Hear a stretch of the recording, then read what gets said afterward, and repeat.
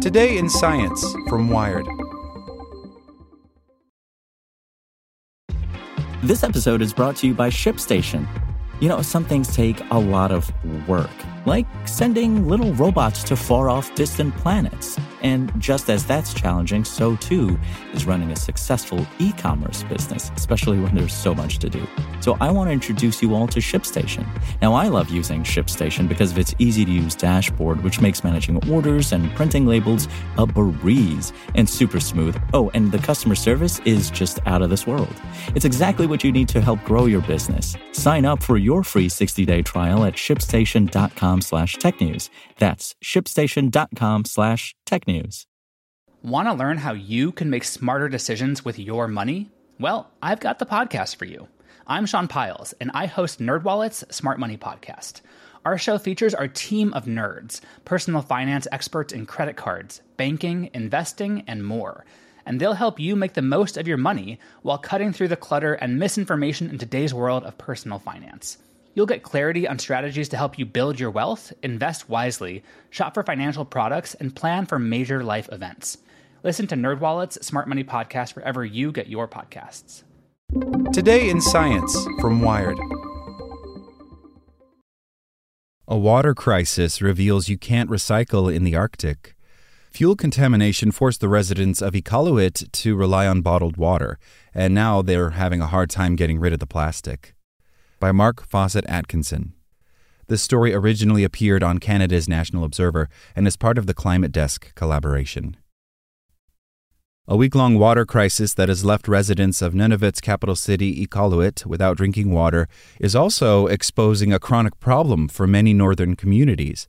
It's almost impossible to safely get rid of garbage.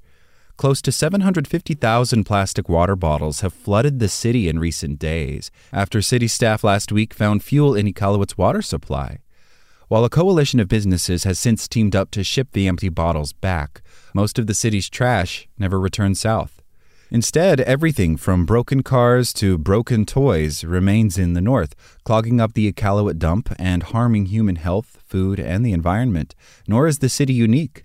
Most northern communities can't afford to safely get rid of their waste, a problem observers say is the result of inadequate funding and the legacy of colonization. Most of the communities don't have the facilities to do proper plastic recycling, says Susanna Fuller, Vice President of Operations and Projects for Oceans North, an environmental organization that earlier this year published a groundbreaking report examining waste in Arctic Canada. All the empty planes and empty ships making deliveries to the north should be full coming back south. That's only part of the problem. During the mid-20th century, the federal government forced Inuit and other Indigenous people across northern Canada to settle in permanent southern-style communities. These towns grew quickly as governments invested in public infrastructure like airports and waterworks, and residents increasingly relied on foods and materials imported from southern Canada. Alongside this growth came waste. Plastic packaging, car parts, and countless other types of detritus accumulated. Shipping them back to recycling and safe disposal facilities in southern Canada, the most environmentally sound option, was largely uneconomical for companies and too expensive for most municipal governments. As a result, most communities in northern Canada send their trash to low-tech landfills, and many use open-air lagoons and settling ponds to dispose of municipal wastewater. Nor does any community in Arctic Canada have an incinerator, leaving some to rely on the environmentally toxic practice of open-air burning, notes the Oceans North report. Most landfills are a disaster, Fuller says. Unlike most southern Canadians, we have faced chronic, large, and growing municipal infrastructure gaps for decades, writes Natan Obed, president of the Inuit Tapirut Kanatami, or ITK, an organization representing Inuit in Canada, in a foreword to the report. We currently have little to no direct decision-making involved in the recycling, reduction, or diversion of the paper, cardboard, plastics, hazardous materials, and e-waste filling our landfills, threatening our freshwater supplies and locally harvested foods, and directly impacting our air quality. Open-air landfills and waste incineration generate dozens of harmful chemicals that can easily leach into the surrounding environment and animals or fish that live nearby. According to a June report by the International Pollutant Elimination Network, a global network of environmental organizations.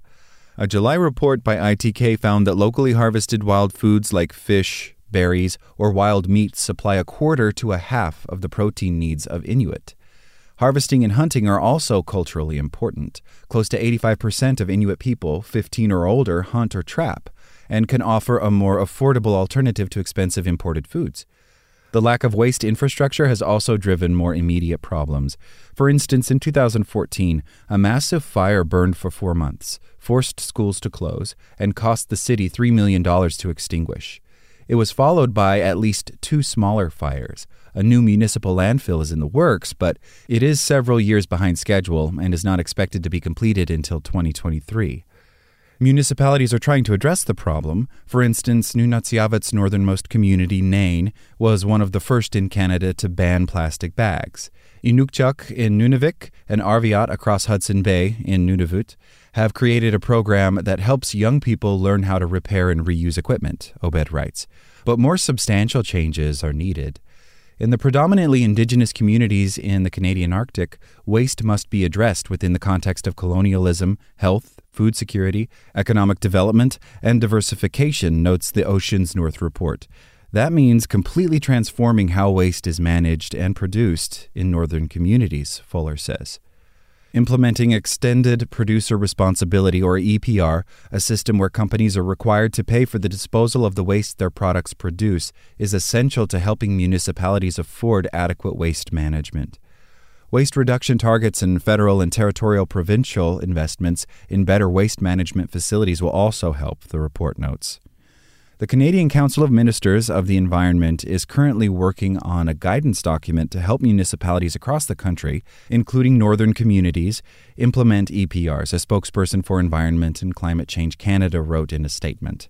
In 2017, the agency also published voluntary guidance to help northern communities manage waste.